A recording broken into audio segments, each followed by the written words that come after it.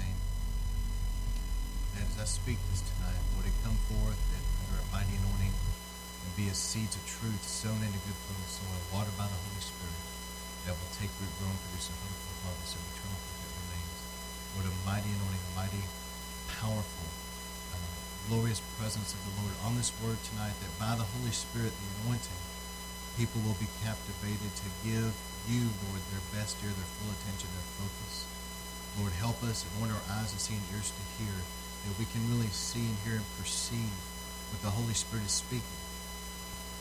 And Lord, let this word go out as a mighty hammer that will break to pieces, shatter any strongholds, any lies of the evil one, that will literally just destroy and annihilate those strongholds and drive them away. Let your word, Lord, go out as light and truth that will shine into every dark place, wherever there's a deception, a lie, some kind of a counterfeit thing, that your light will come in and dispel all that deception and bring in truth and revelation. Lord, that your word will produce 100-fold harvest. It will be powerful. It will be deeply planted in every life and be guarded over, that you would watch over your word. And we ask you, Lord, the Bible says that your word does not return void. It will go forth and accomplish that which you sent it forth to do. So we agree, we believe in the awesome power of your word, and we thank you, Lord, for it right now. In Jesus' name we pray. Amen. All right, those that have had a chance to follow along, I've been going through a series dealing with deception in these last days. Man, if you haven't heard it, I encourage you to go back. I gave in one sermon all these different points of, exposing in these last days. The Bible says that all these different things would happen in the last days. And it'd be one thing for just one or two of those things to be going on, but you literally see all the things that the Bible says is going to be going on in the last days. You see all of it happening at one time. You can read Matthew 24 as Jesus, talked about the last days, and you can see how everything he predicted is beginning to unfold right before your eyes. Things that have been prophesied literally 2,000, 2,500 years ago, you're actually seeing those fulfillment of those prophecies in the day that you lived. Have you really thought about that?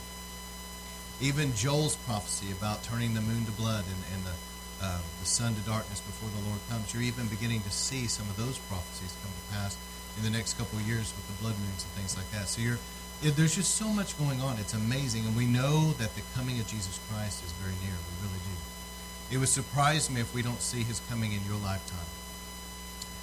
And I talked about through this, the main thing I want to go back into would be regarding the deception of like legalism and the deception I talked about worldliness creeping into the church.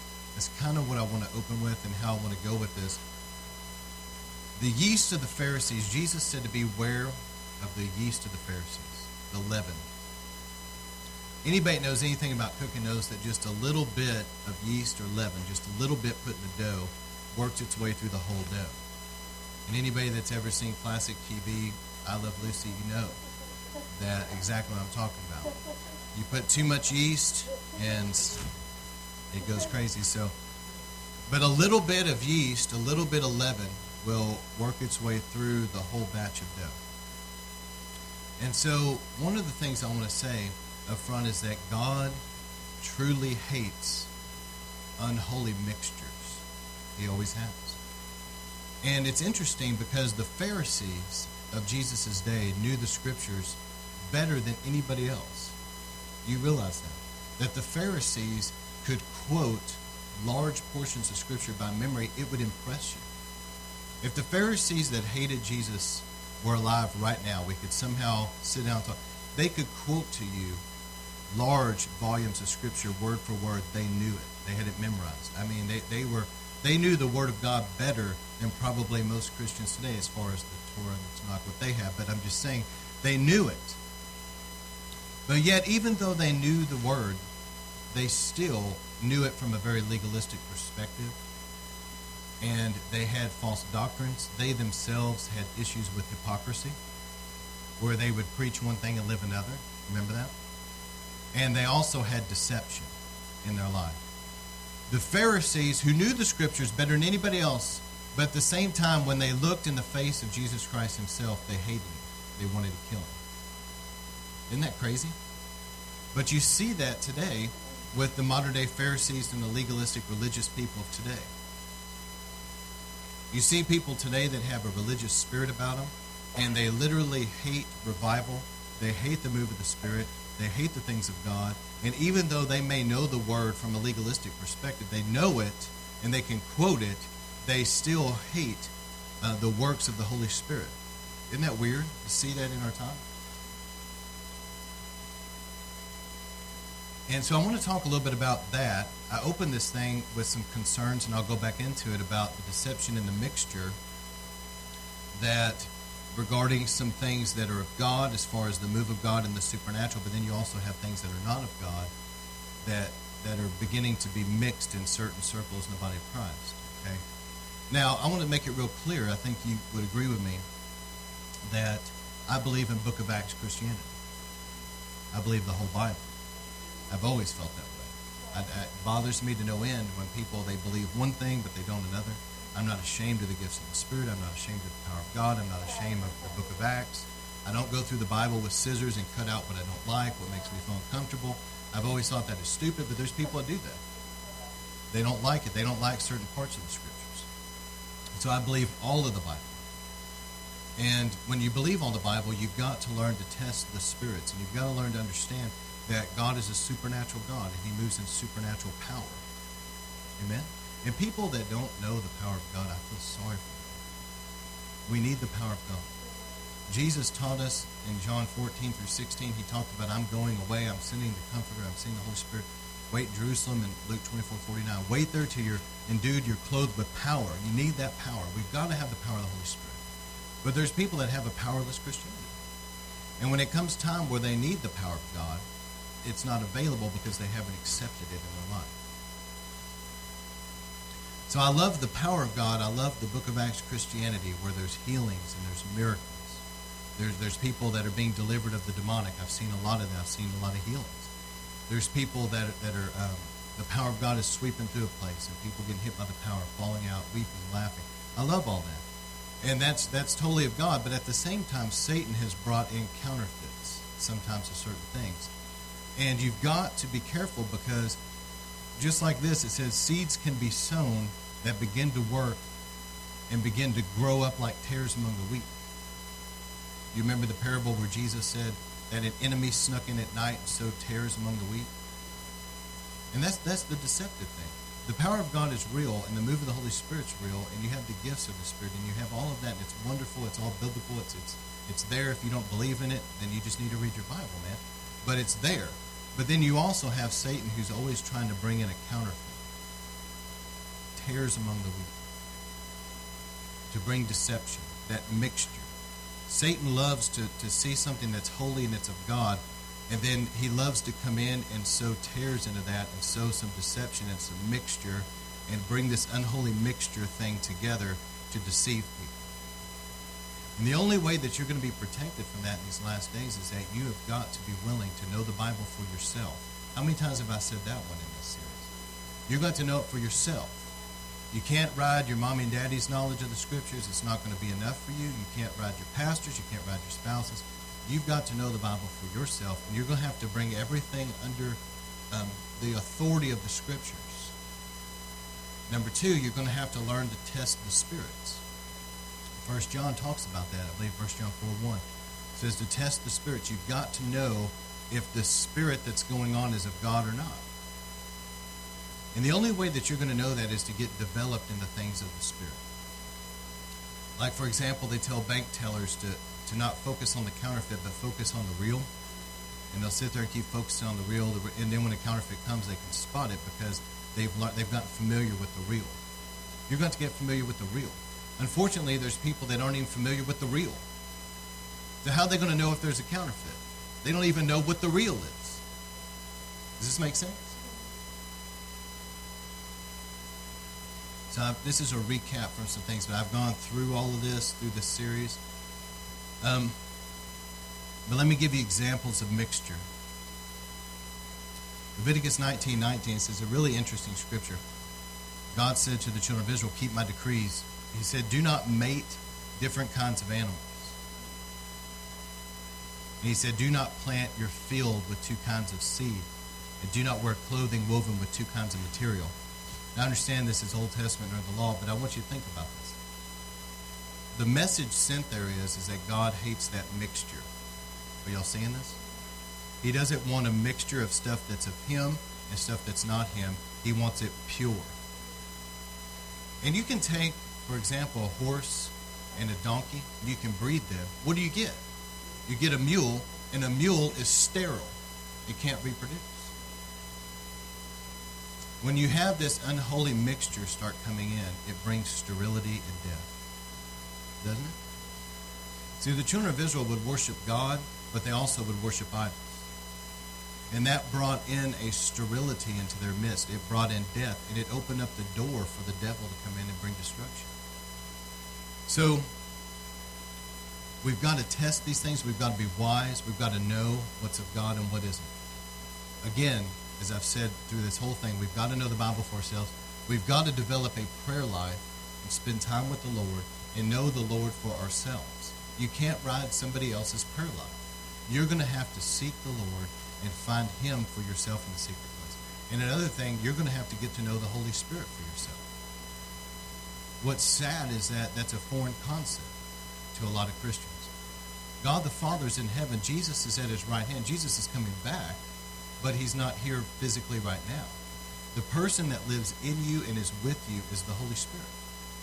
Does everybody understand that? And the Bible talks about the Holy Spirit will lead you. He will guide you. He'll lead you into all truth. He'll teach you all things. He'll remind you of things I've taught you, Jesus said. He'll show you things to come. The Holy Spirit will show you things that's futuristic, maybe to warn you. But he will be the one that guides you. You've got to get to know him as a person.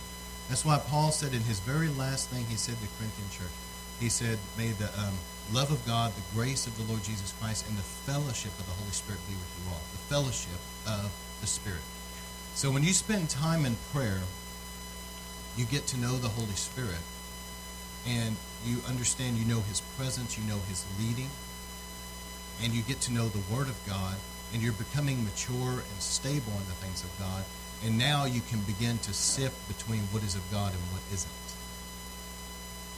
There's some really wonderful things out there in the body of Christ, but there's some things that just are not of God. They're just not. And the body of Christ, I'm concerned that many don't know the difference. Okay? All right. There's certain buzzwords right now, like being relevant, seeker-friendly, things like that sound really good, don't they? And I'm not against the words because there's probably some truth to those things. But if you take, I love this, I heard a preacher say this. He said, if you'll take the lid off some of these buzzwords and you really look down into them, he said you'll see maggots of deception crawling around in them. And that's the truth. Because really to a lot of people, what relevant, seeker-friendly means is to become more and more worldly. That's what it means to them. And to conform more and more to the world. But we need to be the opposite of the world. All right, so just recapping on this, we've talked a lot about the deception. And let me give you a few stories I wanted to get on the recordings because I don't believe that I got these on the recordings, but I did mention some of these. But let me just give you some stories of deception. John Kilpatrick had a crazy story. He said that before the Brownsville revival broke out, he had a couple of things. One is that God was trying to teach him between the real and the false. And you've got to know the difference. Because the Bible says that Satan comes as an angel of light. And he came to Muhammad as an angel of light, didn't he? Which produced a horrible false religion. He came to Joseph Smith as an angel of light. These people really had some kind of angelic encounter. And Joseph Smith, of course, birthed the Mormon church and their Book of Mormon. And these angels of light that come, not all of them are of God. Are you following? And you've got to know the difference between what's of God and what isn't. And John Kilpatrick told this story. He said for him to have the Brownsville revival, where 4 million people came through the church, all these people got saved. I believe at least 1 million gave their lives to the Lord, in my opinion. And all these people's lives changed, major move of God. You have to have some discernment. And he was saying that there was a time that he was by himself alone with the Lord, and all of a sudden, he said, in walked this being, and he said, in every possible way, it looked exactly like Jesus. Sandals, the robe, Everything about this being looked exactly like Jesus Christ, and it shocked him. It caught him off guard, and he thought it was Jesus. And so what do? He was about to just kind of bow his head down and worship the Lord, and the Holy Spirit spoke to him and said, no, get up, look at his hands and his feet, and it jolted him, and he looked at this thing, and there was no scars. But anyway, he said, in Jesus' name, I command you to get out of here, and that thing turned and ran. The whole time, that was not Jesus. That was a false spirit trying to deceive him. Now, what would have happened if he really would have worshipped that thing and talked to that thing? Think about that for a minute. If he really thought that was Jesus, and he worshipped that thing and talked to that thing, what would have happened to him? He would have opened himself up to the demonic realm. And there would have been a counterfeit, unholy mixture that would have come into his life, and it would have messed him up, probably affected his family, and certainly affected the church. So you got to have discernment. And not only that, before Brownsville broke out, that great revival, that great move of God that everybody knows about, there was another experience where he had somebody come preach. Now, at this time, Rodney Howard-Brown's ministry was just really going strong. It's an awesome ministry. I love him. The Toronto revival had broken out, was going really powerful, and still is today. But at this time, it was very, very intense, and especially with the laughter and the joy. And that's wonderful. It's of God. So on somebody's recommendation, he had this guy come in to preach. And he told the guy at the beginning, he said, look, I don't know you. So at the end of it, don't pray for people. Just give me the mic, and I'll lead the altar time, okay? Because we don't want just anybody laying hands on people. Amen? All right, so the guy got up and started preaching, and it seemed good. But he had brought this huge group of people with him, like 20 people. And they were all there kind of on the front row, and they were amening him and all that, and that was fine. But Pastor Kilpatrick said they were kind of laughing at themselves, but it was weird. I mean, there's the joy of the Lord that many of you have experienced. That's of God. It's wonderful. I love the joy. But this, he said, just seemed weird to him. It seemed off. And he said the guy was preaching, and he did really good as far as preaching the word. And then at the end of it, instead of giving the mic back to Pastor Kilpatrick like he's supposed to, he said, quick, whoever wants a touch from God, run down here. And he ran down and, whacked some lady or whatever. And I believe in falling out, but the way it was described, he was like hitting people, which is weird. Anyway, so Pastor Kilpatrick grabbed a microphone and said for the ushers to sweep the aisles, get them out. And so they went through there and sweep the aisles and got all those people out. Those people go outside. They were talking about throwing rocks at the church, And but Pastor Kilpatrick said this statement. He said that was a counterfeit. And he said, what would have happened, I want you to think about it, what would have happened to him and to that church if he would have embraced that? I want you to stop for a minute and really think about that. What would have happened to him and the church if he would have embraced that counterfeit? What type of a spirit would have come into that church? What type of weird control, what type of counterfeit would have slithered in that church, possibly made it to where they missed the genuine move of God, which happened a short time after that when Steve Hill came on Father's Day in 95. They could have missed that move of God because of accepting a counterfeit. Are you starting to see how serious this is? If he would have embraced these counterfeit things in his life and in that church, it would have brought stuff that was of God for sure, but it would have brought in stuff that was not of God, and it would have formed this mixture, and it would have produced death and sterility. One of the things that really concerns people in our nation right now is that for a long time, farmland, they've been actually trying to take seed and do things to the seed to make it produce even more, but they're concerned that this mixture that they're doing with our seed is going to produce blight, which is where it will grow up and it'll look good, but it won't produce fruit. It's kind of like what I was talking about with the mule. You start bringing two things together and it produces sterility. So in other words, by messing with the seed and mixing things into the seed that God didn't put there, didn't intend to be there, it could actually produce a harvest that is fruitless.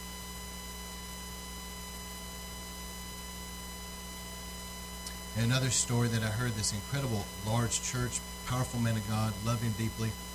And he said that this was a big enough church to where it was hard to keep track of every little thing, but there was a woman that was praying for people, and people were lining up in the church, which is fine. There's nothing wrong with praying for people.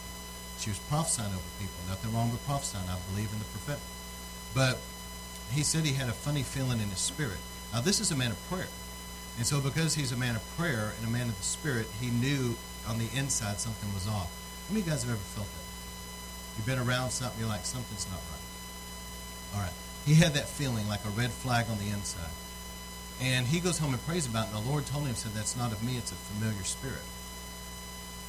Which a familiar spirit is a demonic thing. So he came back and told the woman, listen, I want you to quit. You're not going to be prophesying and praying over people anymore. The Lord said it's a familiar spirit. Now, you would think that the woman would be like, thank you so much for telling me that. Help me get free from this. But like most people do, instead of appreciating that, she got mad at the pastor and left and went somewhere else, probably doing the same thing. But you got to understand, if that pastor had allowed that to continue, it would have been like Paul and Barnabas whenever they were going to prayer, and that woman that had that python spirit, remember in Acts chapter 7 or something? I don't remember where it is exactly, but verse 17. She was prophesying behind, she was following Paul and Barnabas. This is in your Bible, if you've read the book of Acts, and shouting at the top of her voice, these men are servants of the Most High God telling you how to be saved. That sounds good. Wouldn't you think that that sounds good? But the Bible says that she had a spirit of divination. She was a fortune teller. And she was a slave girl, and her owners used her to read palms and crystal balls and tell fortunes, and they made a lot of money. And so this woman's following Paul and Barnabas, shouting that at the top of her lungs. These are men of God. They're telling you how to be saved. But yet the whole time it was another spirit. And Paul probably, it says he waited a few days. He was probably making sure if it was of God or not. He felt in his spirit it was not of God. And he turned around and commanded that demon to come out of her. She falls on the ground. The demon comes out. Now the owners are mad because she's not making money anymore. But here's the question. What would have happened to Paul and Barnabas' ministry had they brought her in? Like some churches nowadays do things like this. They don't realize they're doing it, but they're bringing stuff in that's not of God. And they brought her into their ministry and thought it was of God and let her, quote, prophesy and operate. What would have happened to their ministry? What would have come in? There was what was of God, but now there's a mixture of something that's demonic coming together, and it would produce sterility and death in Paul and Barnabas' ministry. It's exactly what would have done. The miracles would have dried up. They would have started dealing with weird stuff in their life. Amen? What's happening in certain churches now where there's mainline denominations, that some of these churches that are in these denominations are having to leave because their denomination now is denying the faith. They no longer believe that Jesus Christ is the way to be saved. They no longer believe that he's the only way to be saved. They think that there's other roads to God. You're talking about deception. And they're having to leave their denomination to take a stand for truth. But what would happen if they tried to stay with something like that? And not only that, but let me say this. There was a mainline denomination that had a major split because they started embracing homosexuality and homosexuality in the clergy. What type of a perverse, demonic spirit would come into a church where the pastor was a practicing homosexual? Or a denomination? You have to pull away from these things. Because if you're allowing it in, you're allowing what was of God that was there. Now you're allowing perverse spirits, and it's a mixture that's going to produce death and sterility. And that's just the way it is. Or the same thing with abortion. And you know what's sad is now you have Satan has so deceived so many Americans. You've got people in the church that are now sympathetic toward things that God hates with a passion. Sympathetic toward abortion. God hates the murder, the shedding of innocent blood. He hates it. And it's brought judgment on this nation. Probably more to come. And the homosexuality and the other sexual perversions. I'm just talking about that. And all the different things that the world is all into, and the church has allowed some of this stuff to creep in. The church has got to draw a line in the sand and say, no matter what, I'm going to adhere to the Word of God. I'm going to believe the Bible, and I'm going to go after God with all my heart. I'm going to take a stand for truth, even if I got to go alone. People have got to get that type of spirit about them, that there's a boldness. Remember in the Bible, Peter and John, remember that they were persecuted for preaching the truth. And I'll tell you something else that really concerns me. And some of you might be in college or whatever, but there's been a real problem with people that have grown up in church their whole lives now. And they grew up in church, they heard the word their whole life. And then they went to college. And they had some heathen professor that thinks he's smarter than God, and he's not. And he gets up there and he mocks and makes fun of Christians and mocks the Bible and tries to discredit their faith. And many of them don't have the strength spiritually, and give it a little bit of time. Now, they don't think there's anything wrong with abortion. Now they don't think there's anything wrong with homosexuality. Now that they're questioning the Bible, now they're questioning God, and they're getting all weird in their beliefs. Listen, you've got to get established, okay? You've got to get established in the Word of God. And I'll tell you something else. Paul said that by the power, the demonstration of the power of the Spirit, he said, I come to you in the power of the Spirit, the demonstration of that power, so that your faith will rest in God. If you're just believing because your mom and daddy believe, it's not going to work. You've got to believe for yourself. You got to know the Word for yourself. You got to believe. You got to have a commitment for yourself, not be one of these spineless little wimpy Christians that are one way on Sunday, another way on Monday. They don't know what they believe. They're confused. Get in the Word, man, and get in a place where God's moving. And I talked about, how my daughter grew up, and she has seen over the years, she has experienced the power of God touch her over and over. But she has seen people healed. She has seen people delivered of demons. She has seen the power of God. How can you not believe? That's why Paul said that I come in the demonstration of the Spirit's power, because your faith rests in the power of God. But you got people that are grown up in dead churches where they don't ever see true Christianity. Did you know there's true biblical Christianity and then there's American Christianity? True biblical Christianity is what you read in the Bible is happening now. The sick are being healed. People are being delivered. People are getting hit by the power of God. The gifts of the Spirit are in operation. That's true biblical Christianity. And when people grow up around that and they experience that for themselves, that there's nothing that somebody's going to say to them that's going to deter them. But see, the problem is that a lot of people have never truly been born again, born of the Spirit, had a true conversion. They've never experienced that. And it's all intellectual. They think, my parents were Christian. I grew up around Christianity, so any, meeny, miny, mo, I pick Christianity. That's my little religion. Christianity's not a religion. It's a relationship with God that was lost because of sin. We were on our way to hell. God loved us. Now we're being born again, and we have a relationship. A relationship. That the relationship means that you spend time with the Lord. He talks to you. Okay, you're born again, but you're born again what? To have fellowship with God. But see, people, you ask a lot of Christians today, say, well, if you're truly a Christian, then what's God been speaking to? They can't answer the question. This is good. It's strong. It's strong. Medicine. You ask them, what's Jesus been speaking to you then if you're saved? Because the Bible says, my sheep know my voice. We're supposed to be walking with them. And they say, well, I'm a Christian. Say, okay, well, do you live a righteous life before God? Or are you going out, getting drunk and partying, living in sin, sleeping around, etc., etc.? Well, okay, if you're truly a Christian, you don't want those things anymore. So the problem is you got a lot of people that have never been born again. They're never really truly converted, because once you're truly converted, you're a different person. The Bible says old things pass away, everything. Everybody say everything. Everything becomes new. How many have experienced that? Everything becomes new. You don't see things the same. You don't feel the same. You're different. You don't want the sin anymore. All of a sudden it doesn't appeal to you. You change. And God begins to change you as a person. And the Bible warns that in the last days there would be great deception. That many that believed to be Christians would fall away from the faith. And the Bible says this in 1 Timothy 4:1, that people would believe deceiving spirits. It says that in the Bible, 1 Timothy 4:1, you need to read it. In the last days, people would believe and listen to deceiving spirits and things that were taught by demons, doctrines of demons. Okay? That's what Paul said. And Jesus warned us in Matthew 24, verse 1, that there would be great deception. So what you're dealing with today is you're dealing with great deception in the earth. Great deception. I used to think to myself years ago, how could people be so messed up that they would take a mark of the beast, that they would hear about these things in the Bible and they would still be so goofy to do them. I used to think surely there'd be some great deception, but you're not only dealing with great deception, you're dealing with great rebellion. I think there's going to be people out there that take the mark like spitting in the face of God because they hate him.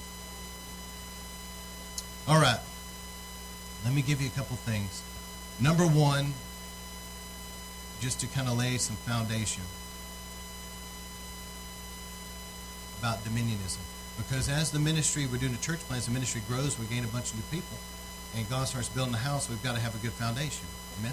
We've got to have some groundwork laid. We've got to make sure we know what we believe. How can two walk together unless they be agreed? So this is the time to look over this for yourself and see where I stand and all that, but we've got to have unity about what we believe. I worked for a pastor for a short time that would not deal with this stuff. The church grew, and he had people coming in, and some of them came in from a Baptist background, and they did not like the tongues. I love tongues. I'm not ashamed of tongues. And they didn't like it because they were Baptists, and they were taught false doctrine and stuff. And so when they came in, they, in the Sunday school area where the education department was, there were people that were having these debates and these problems. And it came to the pastor, and the pastor's in a church that's Pentecostal. He's a Pentecostal preacher, and he should have got up and dealt with it, but he was really passive about all that. He never would deal with it, and there was a lot of problems in the church because of that. Are y'all hearing me? From the pulpit, it needs to be dealt with. This is what we believe. This is what we don't believe. Okay. Dominionism. Jesus said, my kingdom's not of this world. This is actually pretty prevalent, and at least to some degree, in a lot of teaching out there. And the reason why there's some of the really false teaching that's going on is because it's rooted in some of this right here. But dominionism theology believes, it's called kingdom now theology. It believes that man is commissioned to bring the entire world under the dominion of Christianity by force if necessary. Doesn't that sound like Islam? And then hand over the Christianized world to Jesus when he comes. That's pretty goofy, but there's a lot of people that believe along these lines. Okay? And their theology is basically this, that God gave Adam dominion over the earth, which he did. Satan stole that dominion. Jesus defeated the devil to take the dominion back, which that's all true. But then he gave, this is where they get off right here. He then gave dominion back to believers to, well, they're looking at it from a take over the world perspective. The church must gain control of the earth's government and social institutions to establish the kingdom of God on earth. Then and only then will Jesus come. Well, there's so many reasons that's wrong, but let me just point this out. If that was true, then why in the world would the Battle of Armageddon even take place in the first place? It wouldn't. Because when Jesus comes to the Battle of Armageddon, he's coming to destroy all these nations. The Bible says, and you need to read the word all nations, all of them, are going to be coming down on Israel to destroy Israel when Jesus comes. It says that in the Bible. If this teaching was true, which it's not, then all of the nations would be Christianized. Yeah. And so if they're all Christianized and everybody's a Christian, everybody's a believer, then they're going to be fine with Israel, and they're not going to be sending all the armies of the world to come down and destroy Israel. And Jesus having to come in and destroy all of them. If it was all Christianized, why would Jesus come in and slaughter all them? They'd all be Christians. You see what I'm saying? If this was true, then how would the world be deceived by the Antichrist and all these people taking a mark? How would that even happen if the whole world is Christianized? It doesn't even make any sense at all. What they're confusing is, they're confusing the fact that God made promises to the nation of Israel. Jesus is the son of David. When he comes back, he will rule and reign when he comes back. That's what they're confusing. They're confusing that with the church right now. The church, the kingdom that we operate in, is a spiritual kingdom. You understand that? It has to do with apostles, prophets, evangelists, pastors, and teachers, and it has to do with church government.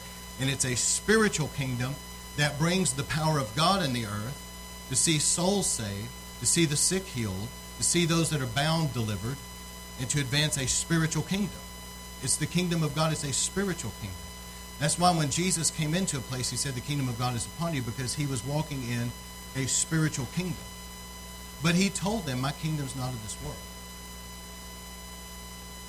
But when he comes back at the end to rule and reign and his feet touch the Mount of Olives, he does come to take over, and it will be by force. Okay? But see, a lot of the false teaching that's going on is rooted in this. This goes back to, if I understand it correctly, Calvin, and it goes back to some seeds. That's what I'm telling you about. A little bit of yeast works through the whole dough. You get people that lived hundreds of years ago that taught little seeds. And it's like tares among the wheat, and over time, it worked its way into the body of Christ, like yeast would into the dough. And now you've got people that don't know the word for themselves very well, and they're teaching a lot of things along these lines.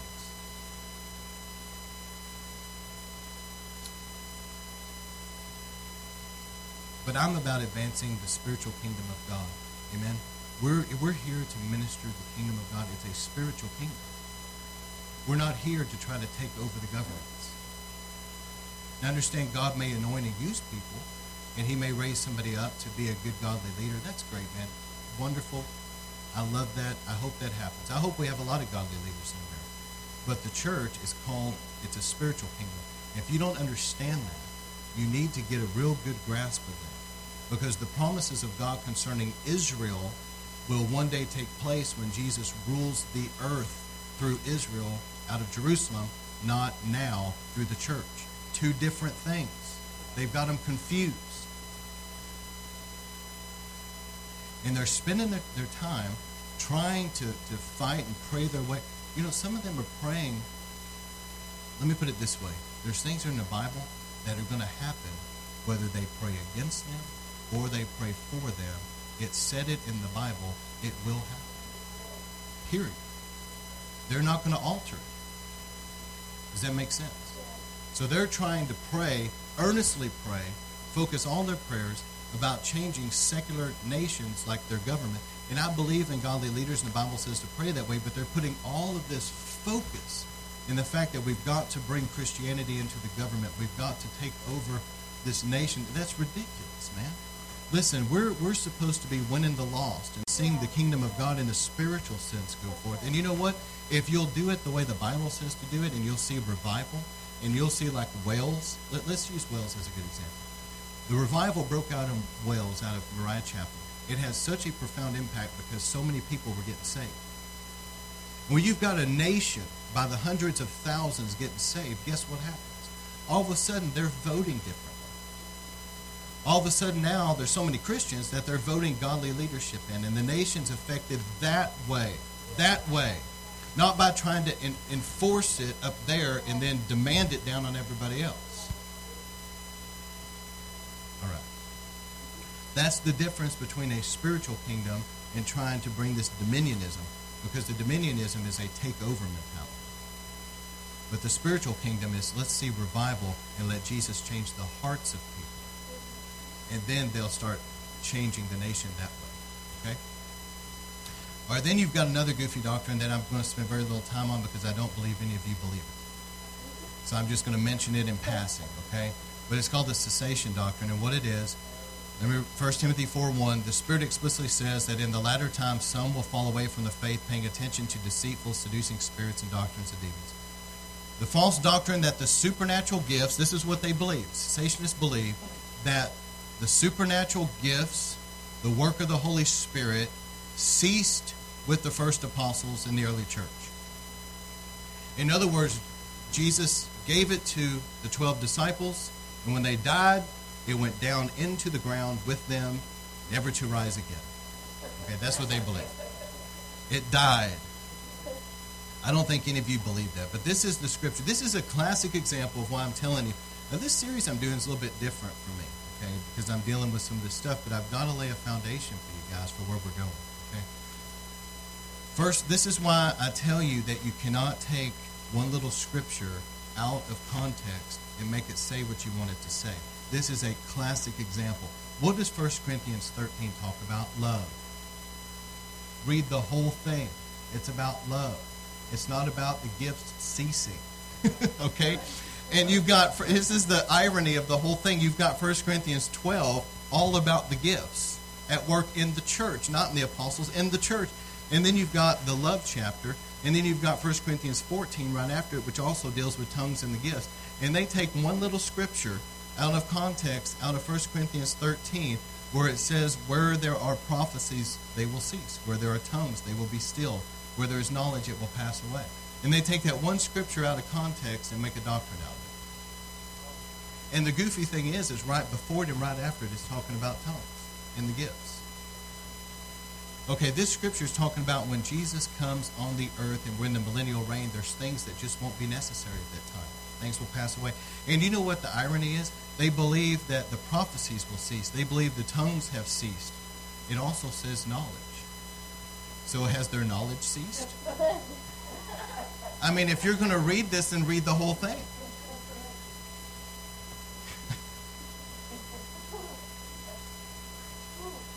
But anyway, people have got to make excuses for their powerless Christianity. And here's the thing. If you're not seeing the power of God, then instead of making a doctrine about it, why not pray and seek God for the power of God to come? Amen? All right. They believe that the Holy Spirit's purpose in imparting spiritual gifts has expired, etc., etc. You can read about it. All right, let me shift gears. I'm going to start closing. The Temple Mount. All right, the prophecies regarding Israel. Remember, I told you it started with the land of Israel. That was where the battle was. But Israel took the land because the Bible says they would. Satan fought it tooth and nail, didn't he? Then it became about Jerusalem. But Israel took Jerusalem, and there's still been some fights about that to this day. But you're going to see it shift from not just being about Jerusalem to being about the Temple Mount. And the reason why it moved from the land to Jerusalem to the Temple Mount is because the Bible says that when Jesus comes, he's coming back to that temple. And Satan wants to do everything he can to stop the coming of Jesus. He's not going to be able to. And at that Temple Mount, it's interesting because at the Temple Mount, one day the Bible says that the Antichrist will sit in that temple and declare himself to be God. And in that same temple also, Jesus will come back after that, throw the Antichrist into the lake of fire, and he's going to sit in that temple, and he will be God. But you know what the interesting thing about this? A lot of people don't know this, but when Jesus came, the Jewish people didn't accept him. And he said to them, he said, you didn't accept me, but you'll accept another. And he was talking about the Antichrist. When the Antichrist comes, most people believe he's going to be Jewish. When he comes, the Jewish people will accept him. Isn't that weird? Now listen to this. As soon as they accept him and they sign a peace treaty with him, remember they rejected Christ. But when they accept him and sign that peace treaty, it sets in motion the days of Jacob's trouble. It sets in motion the tribulation. And literally, it's like a time clock starts. And that same Antichrist that they accept, remember they rejected Jesus. The same Antichrist they accepted, that false Messiah, 3.5 years later will set himself up in the temple and declare himself to be God. And when they, whoa, you're not God, when they revolt against that, the Bible says he's going to unleash his fury just like Hitler did and try to slaughter every single one. It's sad, but it's a judgment, really. It's when Israel rejected Jesus when he came, it was only a few years later, 33 to 70 AD, that the Romans came in and destroyed Israel and scattered it. Whenever they accept the Antichrist and they sign that peace treaty and accept him, it's another judgment. But God loves Israel, and he's going to be with them, and he's going to see them through it. And once the Antichrist turns on the Jews like that, his days are done. And there's a counting down from that point. He's got to sit in that temple and declare himself to be God because the Bible says it will happen. But once he does that and he turns on those Jews, all of a sudden the time clock is clicking where he's about to be in the lake of fire. Amen? All right. So as the conflict between Israel and her enemies escalates, your stand will increasingly become less about Israel and more about Jesus. Today, the Temple Mount serves as a threshing floor no less than it did when David bought it 3,000 years ago. This dry and dusty hilltop sifts the souls of nations through their contest for its control. You remember me telling you last week about the sheep and goat nations. When Jesus comes back, he's going to gather the nations, and the way they treated Israel will determine whether or not they're going to go into eternal punishment or they're going to be with him. But there's going to be a shifting, remember? The sheep and goat nations. He's going to separate them. But it has to do with this. And the Temple Mount will prove, this is interesting, it's going to be the consummate testing ground, the place where the Messiah and the anti-Messiah, the Antichrist, and the followers of both will someday be exposed. Isn't that interesting? One day the Antichrist and his followers will be exposed through that Temple Mount. And one day Jesus Christ and his followers will also be made known.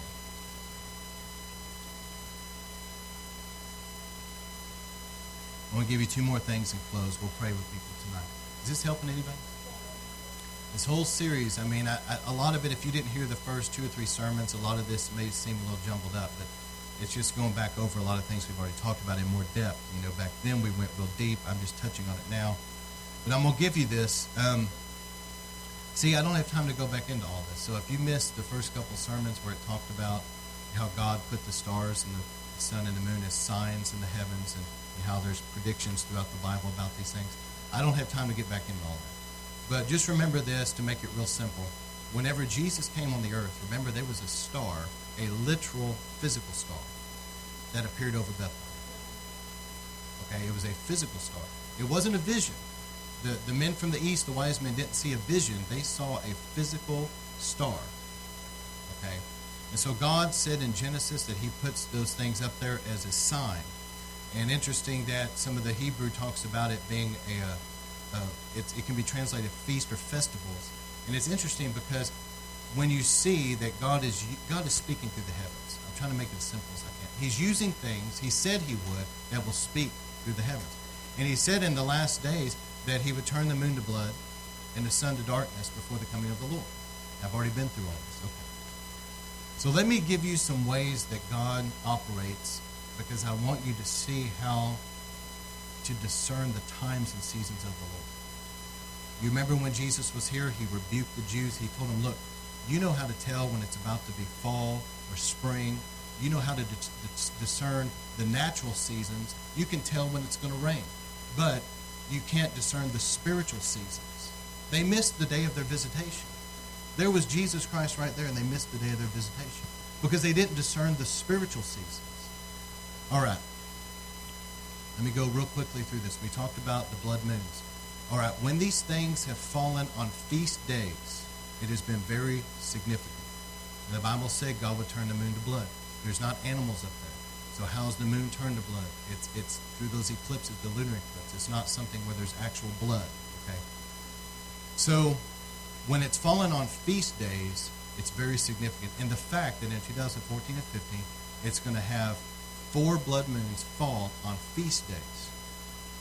The same feast days. And not only that, it has the solar eclipses are happening on significant Jewish days. It's significant. Okay. And in the past, when this has happened, it happened in 1492. In Israel, the Jewish people were driven out of Spain. And at the same time that they were being driven out of Spain, remember, God was preparing a safe place for them in America.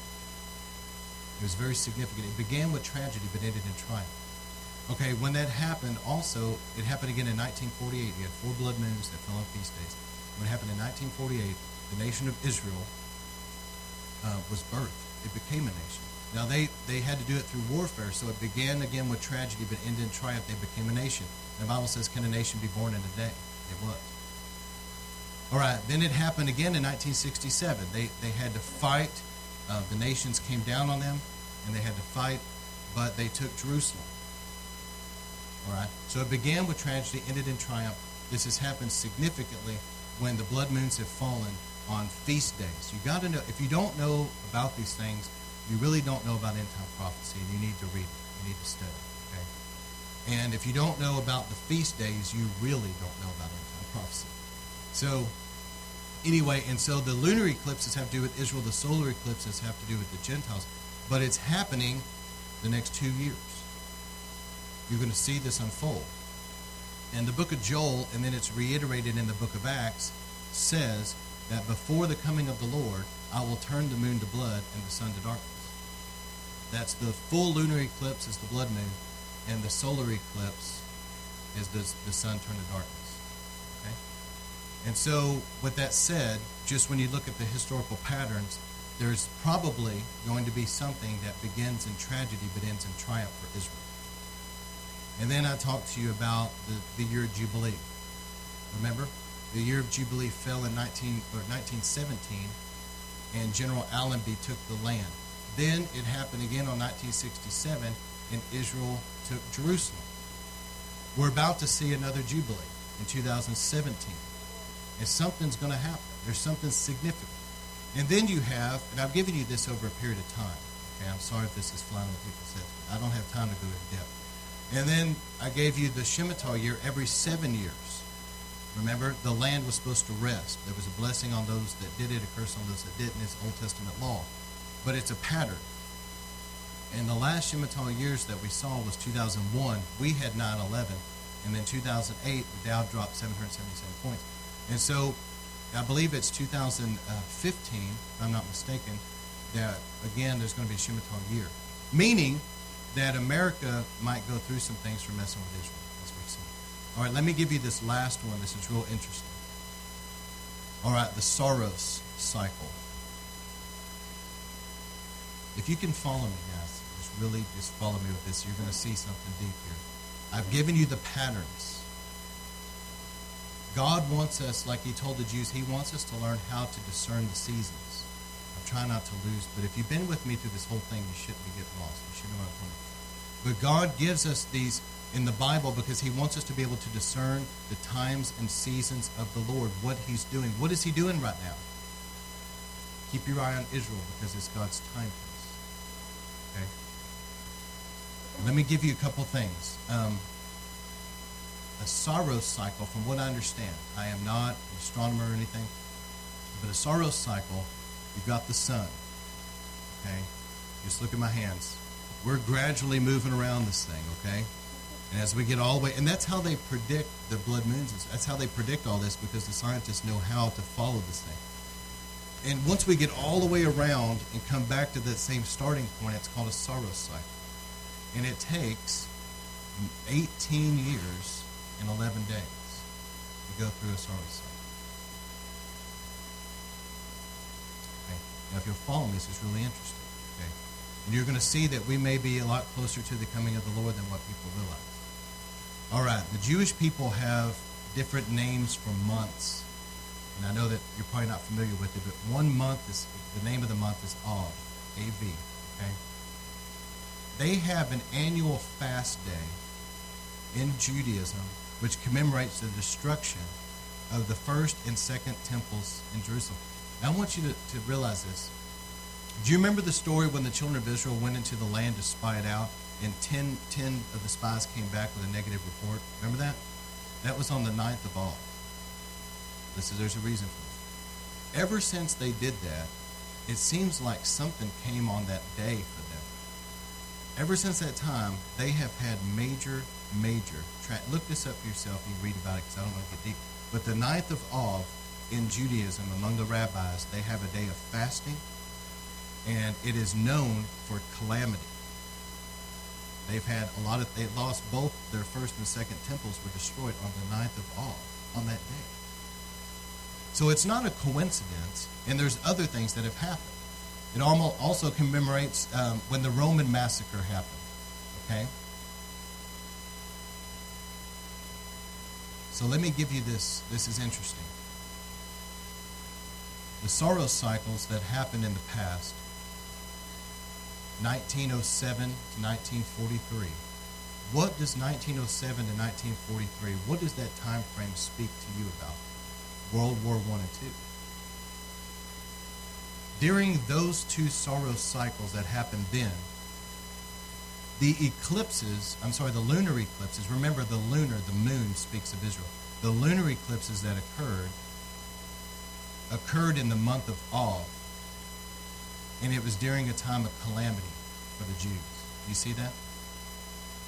So while they had this 18-year periods happening, the lunar eclipses were falling in the month of Av, and there was tragedy and calamity for Israel. Okay. Then the next sorrow cycle, you're seeing that in 1961, 79, 97, that cycle was going on again, and the lunar eclipses were happening in the month of Elul for the Jews. And you know what Elul means? It means to return. What does those years mark? They mark the return of the Jewish people back to their homeland. Are you following? So it's no accident that God worked all this out. How many believe that God's in control of the heavens and the earth? Okay?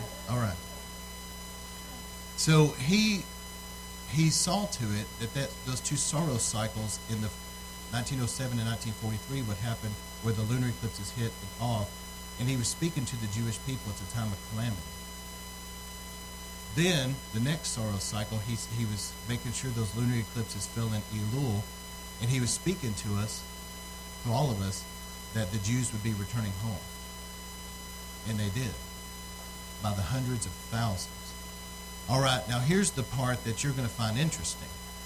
In 2015 starts another sorrow cycle. Now, isn't that interesting?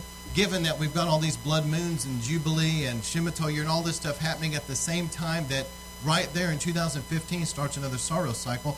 And you know what's crazy about that one? That the lunar eclipses are going to be falling in the month of Tishri. You know what the month of Tishri is? It's when they celebrate Rosh Hashanah, their new year, the blasting of the shofar.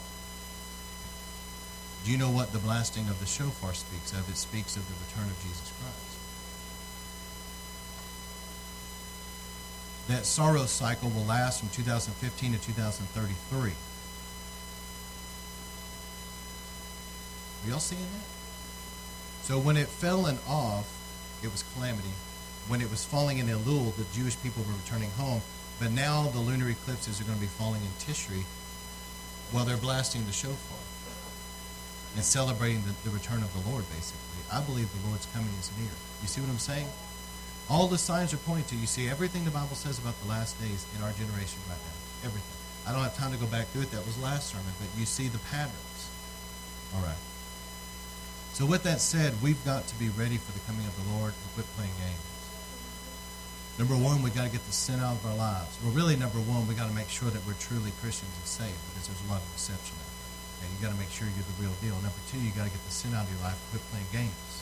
There's going to be people that are here during the tribulation because they weren't really ready for the Lord's coming. They were playing games. All right, this is the last thing we're going to talk about. We're going to pray, is the baptism of the Holy Spirit. All right, what has concerned me is seeing how a lot of the church, and I'm talking about, I don't blame some of the people that don't believe in the gifts of the Spirit and all that, but I do blame, and I do get a little upset with the Pentecostals and charismatic people that have gotten so caught up with being relevant and seeker-friendly that they don't want to teach about, talk about, or pray about the baptism of the Holy Spirit anymore. They're afraid that somebody will get offended. Who cares if somebody gets offended? But the baptism in the Holy Spirit, Acts 1:8, Luke 24:49, we have got to have this clothing of power to do what we're called to do. It's a great man of God I love and respect that used to go out witnessing, and he said that people wanted to beat him up. And he was a funny guy. And he was saying that his mother-in-law was baptized in the Holy Spirit, had her prayer language, spoken tongues. She would go out, and she would witness, and they would cry. And so he was mad. He's like, why is it that you go out witnessing and they cry, and I go out and they want to beat me up? I mean, we're saying the same thing. And she said, you need the baptism in the Holy Spirit. And so he was funny, man. He was saying he went out in the woods by himself. And this is what he said. He said, I just went over there and hugged a tree. And he said, I'm not leaving this tree until I get baptized in the Holy Spirit. And you know what? He got baptized in the Holy Spirit. Got his prayer language and clove of power. And then he said she was right. Because when he came back, now the power of the Holy Spirit was there, and people would cry when he would preach. You know, It's interesting because I had a story I could illustrate this with a guy named Vern, and some of you have heard it, just bear with me. But I was home by myself, and I had to get my AC fixed, and there was a AC repair guy by the name of Vern that came out. So I'm witnessing to him, and he flat out tells me, he says, man, I don't want to hear it. Okay, I work with a preacher, and he's always telling me I do not want to hear it. So I knew that it was over before it started. So I was about to say, all right, man, take care of yourself. And I was about to go do some other stuff. And so, right as I'm about to say this, the power of the Holy Spirit came down. And it was suddenly, I wasn't expecting it. And Vern, who's a heathen, is sitting there, and he's kind of shaking like this, and he's crying, and his lips quivering, and he says, what's going on, man? I was like, I mean, you know, it's funny because he's never experienced the power of God. And I said, well, Jesus is really trying to save you, Vern. He's trying real hard, man. I said, the Holy Spirit is working on you right now. And he's crying. And you know what he says to me after that? I didn't do anything. He says, what do I do to get saved? And I said, let's pray. I led him into prayer, and he meant it. He really got saved. It was the power of the Holy Spirit. Jesus said that nobody can come to the Father unless the Spirit draws. That's just the way it is. What's the problem is that you have powerless Christianity and powerless Christians that are trying to witness, and it's intellectual. You can't win that way. You need the power of the Holy Spirit. He will cut people right to the heart. And that's why on the day of Pentecost, Jesus told them, said, you don't go start your ministry. What did Jesus do? He went to John the Baptist. He got baptized. And after he did, the Holy Spirit came upon him. And it said after he came back from beating the devil, he came back, and it says that he went out in the power of the Holy Spirit. That's what it says in Luke 4:18. The very first thing Jesus ever preached, was he opened a scroll, and he said in Luke 4:18, I believe it is, it's recorded, he said, this is his first sermon. He read out of Isaiah, the Spirit of the Lord is upon me, for he has anointed me to preach good news to the poor, to bind up and heal the brokenhearted, to deliver the captives and set those free in darkness, and to proclaim the year of the favor of the Lord. That was his first sermon. And they didn't want to hear it. But anyway, he preached that because he knew that he had to operate and function in the power of the Holy Spirit because he's our example. Whenever he was leaving, he told his disciples, he said, guys, do not go out doing your own thing. You go and wait in Jerusalem until you're clothed with power. Then you start your ministry. And I'm sure their minds started going back, yeah, that's right, you did the same thing. You waited till the Holy Spirit came upon you. So anyway, they go back to Jerusalem. We know the story, 120 of them. They're in there praying and fasting, seeking God.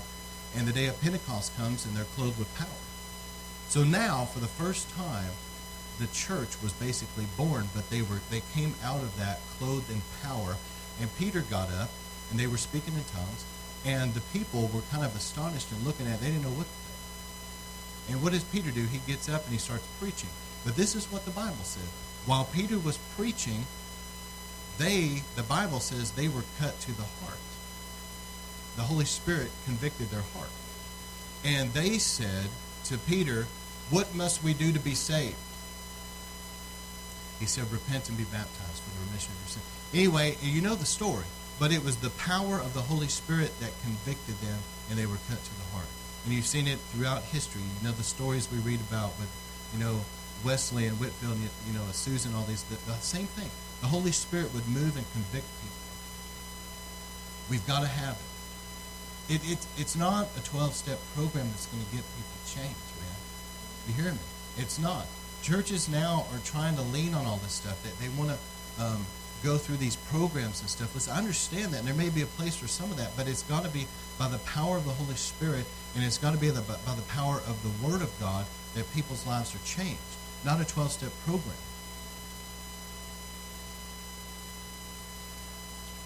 And so a lot of churches have pulled back from the baptism in the Holy Spirit, but we need the baptism of the Holy Spirit. They're trying to replace the anointing with entertainment. The last thing people need, especially in America, is more entertainment. And it's so dumb. But yet, that's what people have turned to. It's foolish. It's stupid. They think that entertainment is going to change somebody. Give me a break. If entertainment would change somebody, then while they're playing their little Sony's PlayStation, they'd be all changed in love with Jesus. They're entertained so much at that moment. Entertainment just did it. They don't need any more entertainment. They need the Holy Spirit coming in and changing who they are and changing them from the inside. Okay? So this is a time we've got to be clothed with power for effective evangelism. The angels of the Lord, the Bible says, are going to help us in these last days bring in the harvest. We need their help. We need extra oil, as I've already talked about. Matthew 25, Jesus is filling us with extra oil to prepare us for his coming. We need the tongues to pray the will of God and be refreshed and strengthened. We need to pray in the Spirit. It helps with warfare and builds up our faith. We need the spiritual fire to not get lukewarm. What did it say? What did John say about Jesus? He said, there's somebody coming after me. I baptize in water, but there's somebody coming after me greater than I, who will baptize you with the Holy Spirit and with fire. We need a baptism in the Holy Spirit and with fire. You know, that's what has kept, there's been so many young people that's come in connection with me over the years. And you know why? Is because they get the fire of God. And they love the fire of God. That's what it is. The fire of God is what keeps us in love with the Lord. We need that. The Bible says his love is like a fire, doesn't it? All right, Daniel 7:25. In these last days, Satan is going to try to wear out the saints. Have you ever felt that Satan's been trying to wear you out? All right. But that's where we need this baptism of fire. We've got to get in a place where the Holy Spirit's being poured out. It's interesting that in Revelation 7, it says that God commanded that the foreheads of his people be marked and sealed. This is probably a reference to the tribulation time, because that's a grace. But I really believe that there is a mark and a seal in the Spirit over God's people. I always believe that, because the Bible says the Holy Spirit seals us. Isn't it interesting? It is to me anyway, that when we pray for people, most of the time we lay hands on their head and we pray for people and the anointing comes.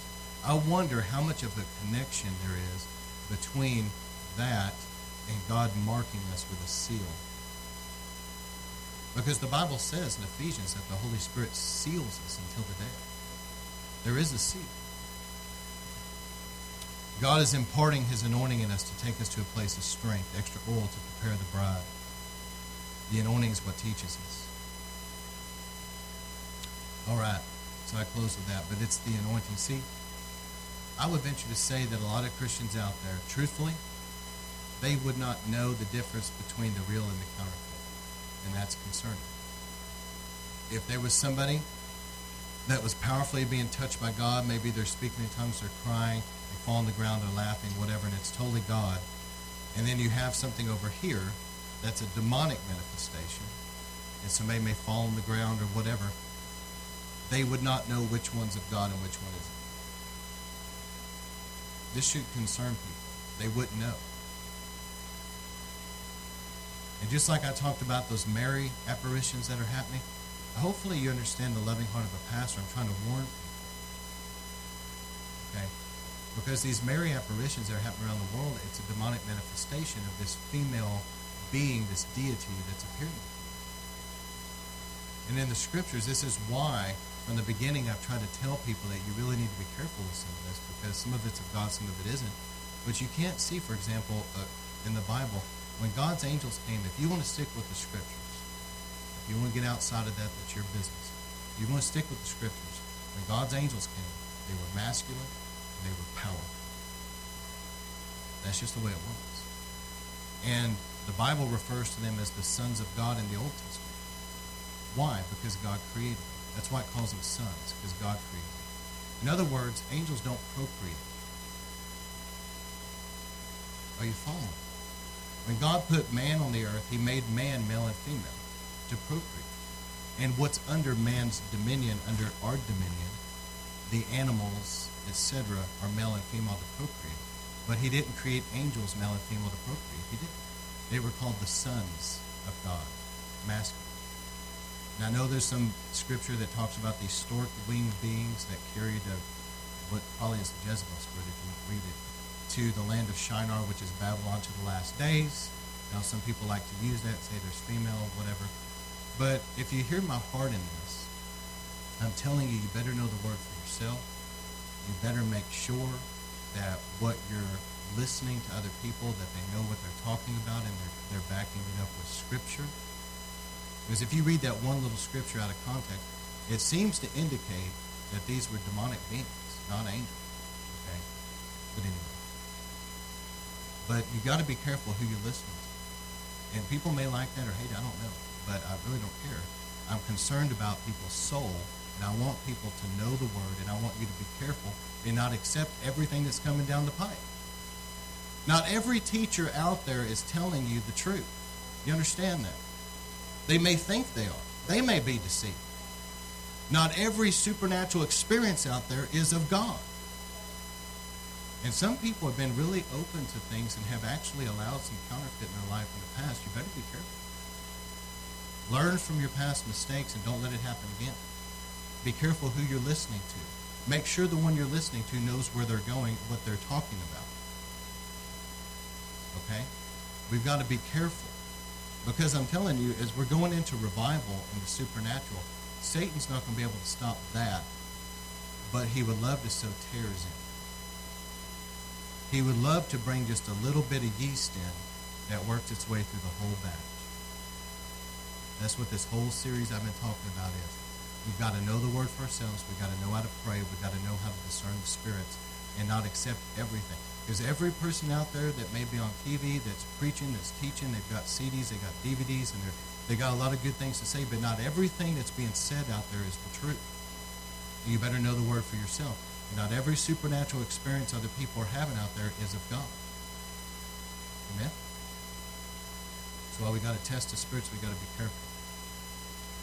All right. I'm going to pray for people tonight that want prayer. And let me just encourage you to get an impartation of the anointing. 1 John talked about in chapter 2. He said, the anointing that is in you will teach you, will instruct you, will lead you into truth. It's that anointing in you that keeps you. I believe the anointing that's in us will help us to have discernment. You got to know the Word, but you also got to know the Spirit of God. And He'll help you discern what's of Him and what isn't. Okay? All right, let's go ahead and shut down recordings from Zach. So, Lord, we thank you. Give us eyes to see and ears to hear. Help us, Lord, to have discernment. Help us to have wisdom.